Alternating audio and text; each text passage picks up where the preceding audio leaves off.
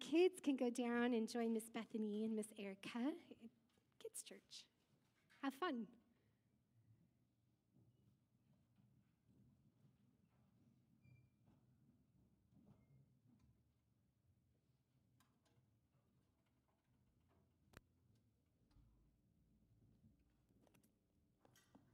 Good morning. So glad to see all of you this morning.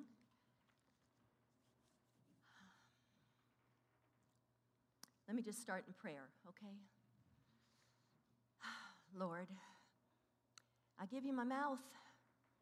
I really feel like you have prepared something to share with these wonderful people sitting in front of me. And I just pray that you move me out of the way and this totally, Lord, be of you. Thank you, Jesus. Amen. All right, if anybody can't hear me, wave at me, okay? Well, it's a new year. We are almost 1 month into the new year, and I'm positive that many of us that made New Year's resolutions have probably already chucked them, especially if they have anything to do with food, because you know this church feeds everybody. Did you know that a kindergarten teacher asked her kids to bring in something that signified their religion, and the next day this little boy comes in and says, well, I'm Catholic and this is a crucifix. The little girl said, well, I'm Jewish and this is a Star of David. Another little girl stood up and said, well, I'm Baptist and this is a casserole. I actually went looking online because I thought it was kind of interesting to see what some New Year's resolutions looked like. It said, learn a new party trick, including strange contortions. Buy only pants with no buttons or zippers. I'm for that one. Read more, even if it's only subtitles while you're binge watching television. This is for me. Carefully read all of the instructions on a box before you throw it away so you don't have to dig through the garbage to find the rest of the directions. Be okay with only having one trip from the car, no matter how many groceries you buy, because our arms can only hold so much. I'm guilty of that one all the time. Stop lying to myself about New Year's resolutions. Do you know there are some very weird New Year's traditions around the world? I thought this was really interesting. In Denmark, if you wake up and find a pile of smashed dishes at your front door, they like you. They save up unused plates all year until December the 31st when they hurl them at the front doors of your friends and family in kind of a vandalistic display of affection. In Peru, they have a festival, and it's called Chicanque. We'll go with that. This one, at the end of December, is all about people beating the daylights out of each other. Competitors face off in a ring for a round of bare-knuckle brawling, which is overseen by the local police, and it literally means when the blood is boiling. But apparently all the fights are friendly, and it represents a fresh start in the new year. And my favorite, though, is colored underwear. In South America, your fortunes are determined by the color of your underwear. If you want to find love, you wear red. If you want to gain wealth and luck, you wear gold. And if you just want peace, you wear your normal tighty-whities. Anyway, we're 29 days into the new year, which means we have 329 days to Christmas. Has anybody started shopping? You know, we have a lot of year left, and I thought it's a good way to start a new year with, instead of New Year's resolutions, I'm feeling that this is more things that we can follow that are going to make our year much, much better. I started with, and I know you've heard these verses before, but maybe not quite in the way I'm going to tell you. And it's Matthew 6, I'm not doing well. Matthew 6, 25. And it says, therefore I tell you, do not worry about your life, what you will eat or drink, about your body, what you will wear. Is life not more important than food, and the body more important than clothes? Look at the birds of the air. They do not sow or reap or store away in barns, yet your heavenly Father feeds them. Are you not much more valuable than they? And who of you, by worrying, can add a single hour to your life? And I skip down to 34. It says, therefore, do not worry about tomorrow, for tomorrow will worry about itself. Each day has enough trouble of its own. Isn't that the truth? I wanted you to know, do not worry is not a suggestion. That is a command. Speaking of suggestions, I remember when some of our kids were learning to drive, the girls were trying to tell their highway patrolman father that if you come to a stop sign that has a white rim around it, that's only a suggestion. They all have white rims, in case you don't know. Didn't go over too well. You know, the word strangle, the word worry actually means to strangle, because that's what it does to us. It literally strangles the life out of you. You know, you think of whatever you're worrying about, you wake up thinking about it, you think about it all day long. Sometimes you don't eat, sometimes you don't sleep, because you're up worrying about it all night long. That's why God says don't do that, because when you are so fogged in, tangled up by this worry, you're actually telling God, you know what, Lord, I don't trust you. I don't believe you have my best interest at heart. I don't believe you can take care of me. It's like God has helped a gazillion people in history, and he gets to you and says, darn, I just don't know what to do. That's not the way it is. God says, don't worry. And speaking of fog, I was born in San Francisco. I remember waking up to those fog horns that you would hear. As a kid, I didn't understand what they were for, but they were kind of a comforting sound. But then we moved to Stockton and Manteca in the valley. If you've ever lived where there's Thule fog, you cannot see in front of your car. And literally, when I was coming home from work, I drove from Stockton to Manteca. I would literally, when I got off the freeway, checked my odometer because I knew how many tenths of a mile it was to my driveway. And that was the only way I could find it. It was so bad. But that's what worry does to us. It just literally fogs you in. It takes everything else out. I actually read where someone estimated, well, if a city is fogged in, its 7 city blocks would be fogged in. They shut down the city. They will shut down the airports. They turn off the buses. They do everything because you can't see anywhere. And some mathematician somewhere decided that the number of fog droplets to fog in that many city blocks would take 60 trillion. I have no idea how he knew, but he did. But if you take that 60 trillion droplets and you condense them down, they will be about a half a cup of water. A much ado about nothing. And that is what our worry does for us. It holds us captive. You know, Satan, if you know Jesus and you have accepted Jesus, Satan can't take you out of his hand. But he sure can incapacitate you.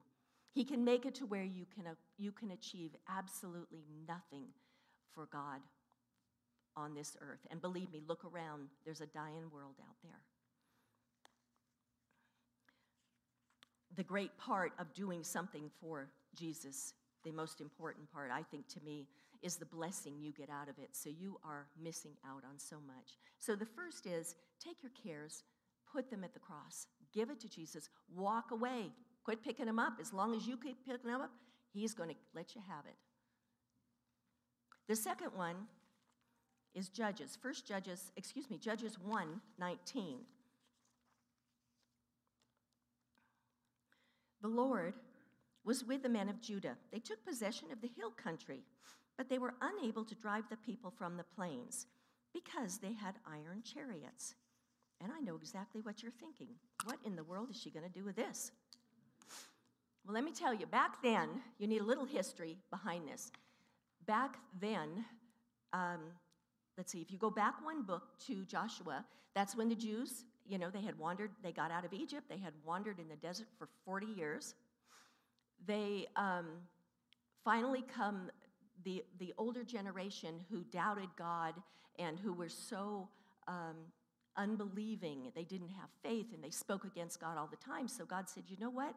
You Jews that have done this, you are not going to enter the promised land. And unfortunately, Moses got put in there because he was the leader. And so That generation has died off now, and now the Jews are ready to go into the promised land, which the book right before is Joshua, where they go into the promised land led by Joshua.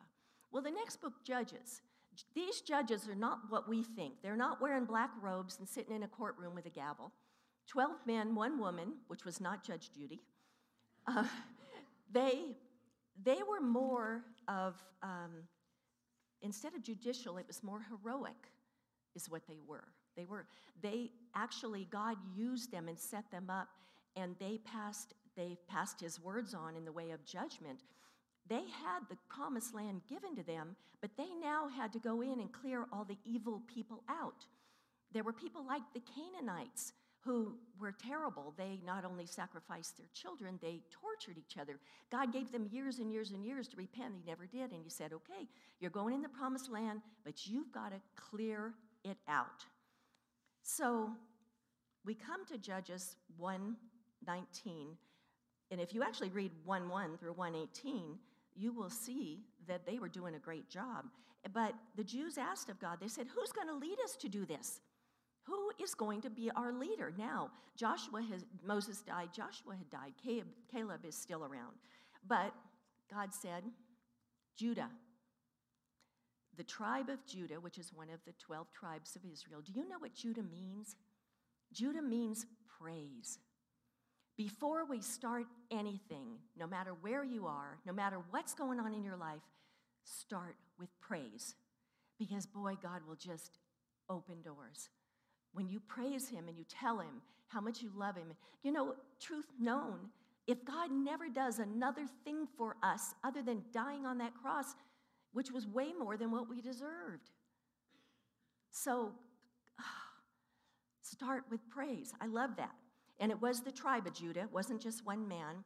And 1 through 18, they're just wiping out the Canaanites left and right. And he gets up on this mountain. Now he can see this gorgeous valley below him.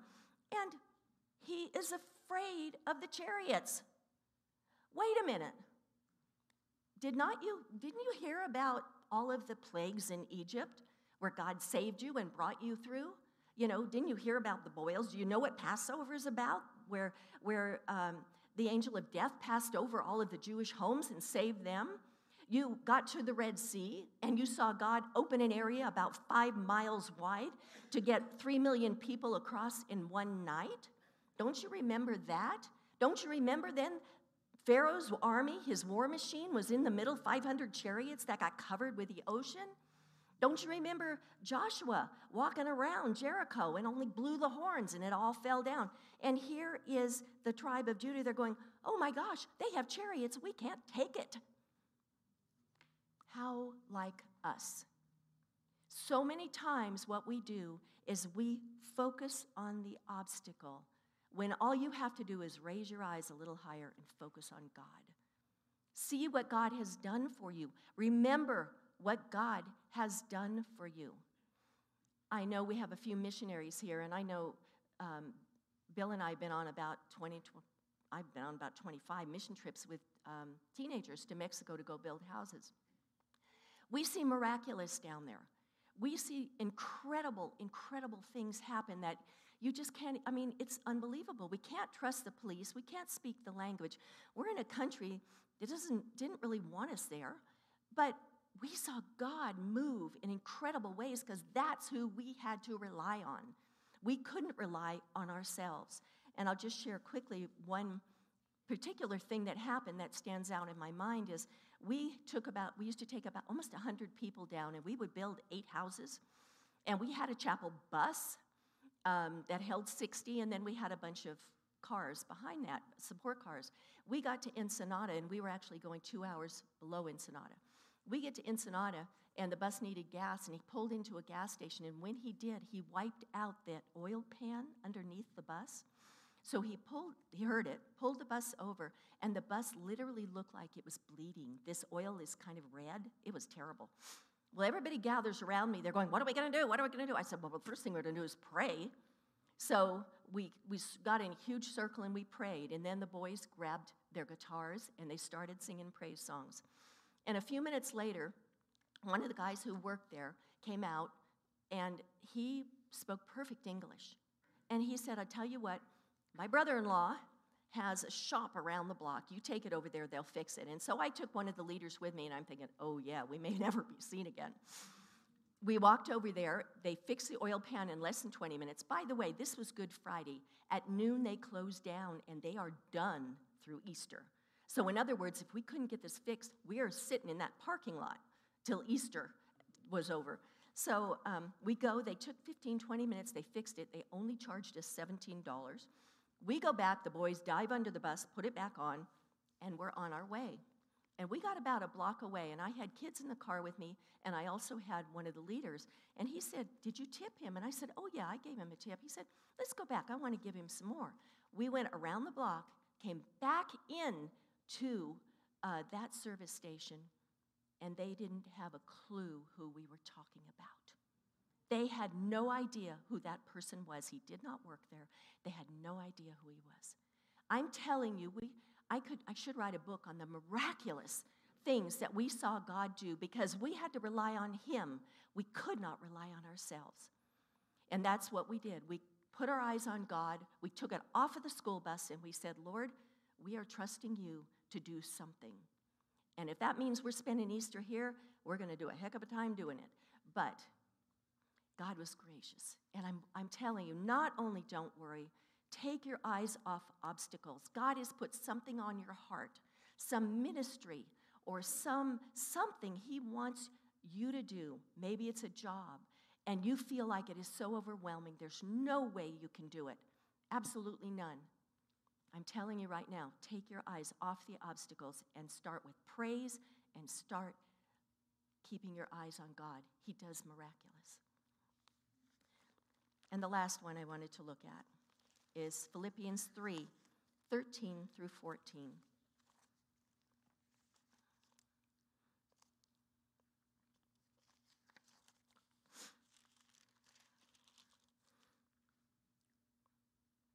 Brothers, I do not consider myself yet taken hold of it, but one thing I do, forgetting what is behind and straining towards what is ahead, I press on towards the goal to win the prize for which God has called me heavenward in Christ Jesus.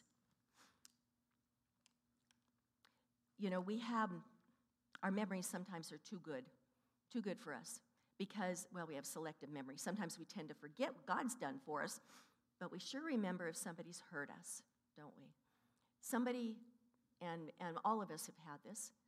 We've all been hurt. We've all had hard times. And sometimes it's really hard to forget, and it's hard to forgive. But I have to tell you, God tells us to forgive other people, not for them, for us. That's the reason.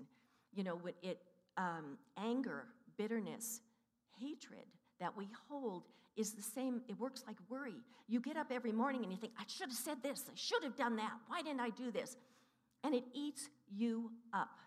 It poisons you, not the other person. The other person is off living their life, happy as a clam, if clams are indeed happy. But there's us.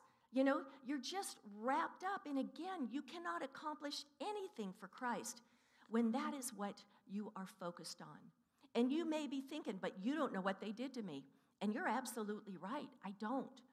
But I have to tell you, forgiving someone is not the same as condoning the action. Because we don't condone the action. It does not even mean when you forgive someone that you're their best friend or you're back in a toxic relationship. That's not what it's about.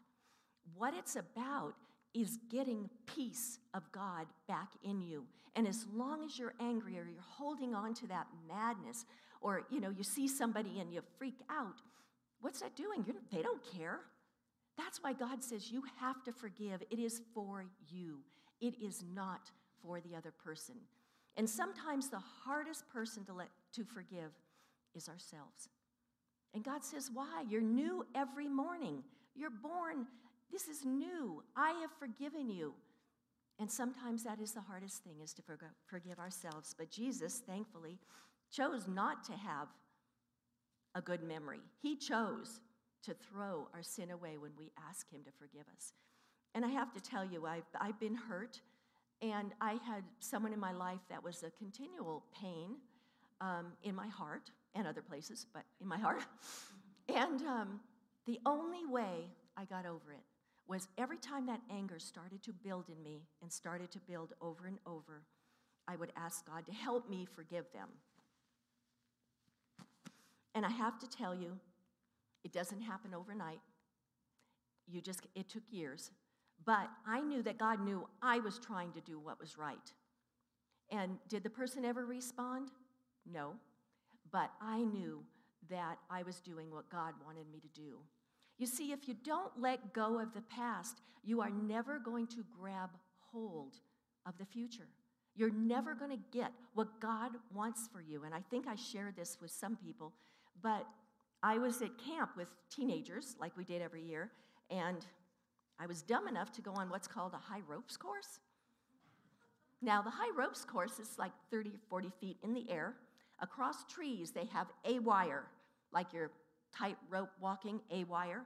And then above your head, there is another wire. And yeah, you're hooked in with a harness, and you're going, I hope that kid knew what he was doing.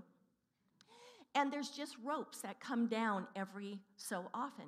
The key was, when you get out on this wire, that's going like this, because I wondered if the kid was even making it shake more. I'm holding on to a rope here. And I need to get to the other rope, because you do that to go all the way across. I would not do this again. You're holding on. But in order to grab this rope, it's put far enough that you can't grab it till you let go of this one. They did that on purpose. So at some point, you have to let go of this one to grab that one, 30 feet in the air. But what, later it hit me after the fear left my body, what a great illustration. Incredible. If you do not let go of holding on to the past, you are never going to get what God has for you, ever. Later on, I went on to break my toe on a rappelling, but that was a whole other story on a different stupidity.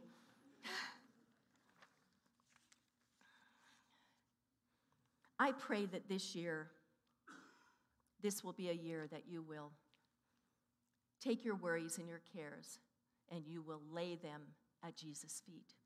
I pray that this can be a year that you can keep your eyes on God and off the obstacles that are standing in front of you. I pray that this can be a year that you can finally let go of the past to see what God has for you. And you know, as I did this, I really would be extremely remiss if I didn't address kind of an elephant to me anyway. I realize that some of us are going to have a really difficult time. Some of us had a really difficult time last year, and we're going to have a difficult time this year. And I don't mean to make light of that in any way, shape, or form. I really don't. And if you were to bring me whatever problem this is, I know it's something I can do nothing to fix for you, but I can pray for you. And that's who the real fixer is. And when I was out of surgery last year and feeling at my worst, where I really wondered if I was going to wake up the next day, a very precious woman who happens to be my daughter-in-law's mother sent me a wonderful song that meant so much to me. And even today, as I listen to this song, it brings tears to my eyes, because it says exactly my prayer for you. And when I told Jim Moline, I said, can you play this song for me? And she said, better yet, I can sing it. So would you guys come do that? Listen to the words. It is amazing.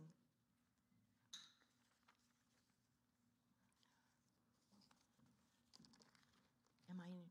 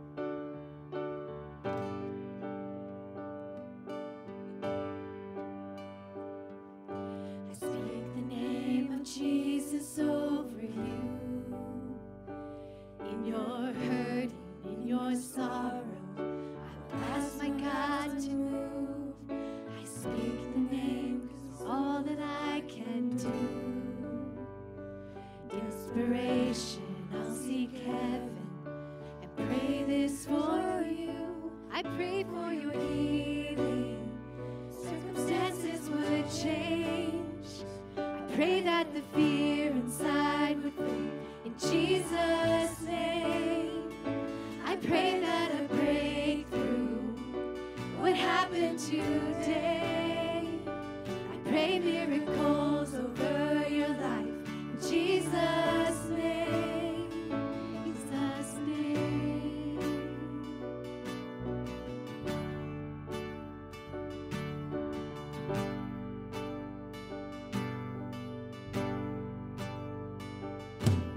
I speak the name of all authority, declaring blessings, every promise He's faithful to keep.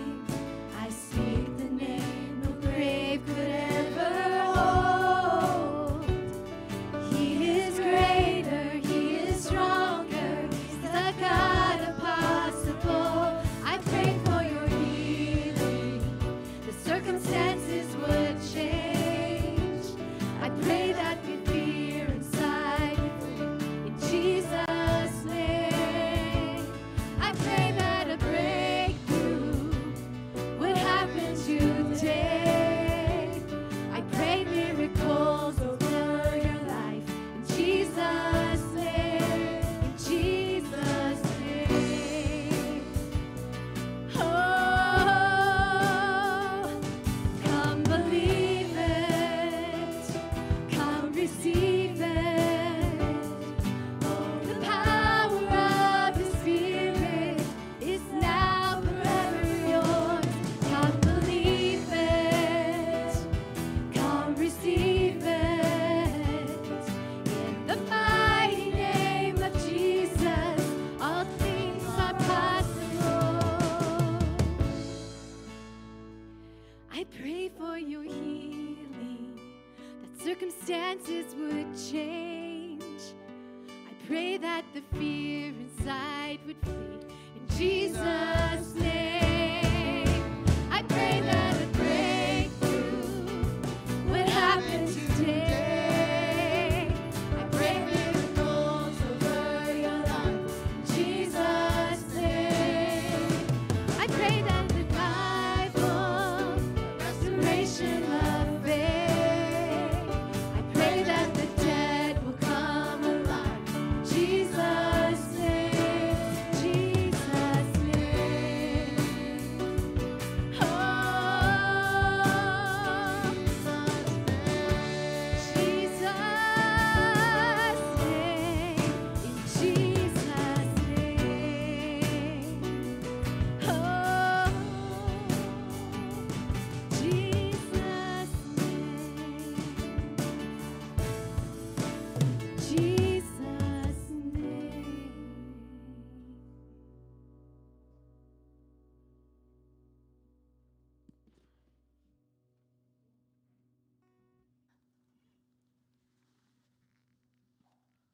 I hope those words meant as much to you as they meant to me.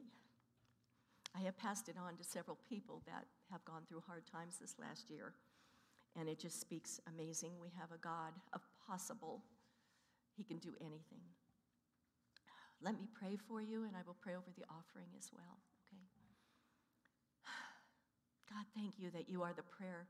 You are the answer to prayer, that you are the God of everything possible.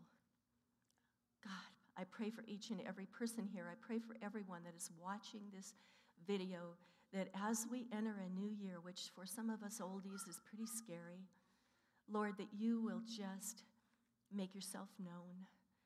Just hold them, hold these people throughout this year, Lord. When trials come, help us keep our eyes on you. Help us let go of hurts and pass and grab what you have for each and every one of us. Thank you, Lord. Thank you for what you've done for us. God, we thank you for this offering. You don't need our money, never have, but we need to be the ones to give because we need to honor you. And Lord, we thank you for what you have, how you've supplied our needs, and thank everyone and just bless them, Lord, for what they offer. In your precious name, amen.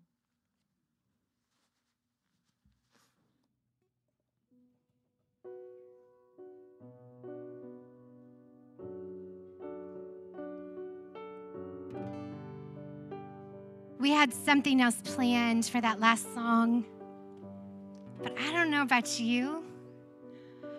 I I think, has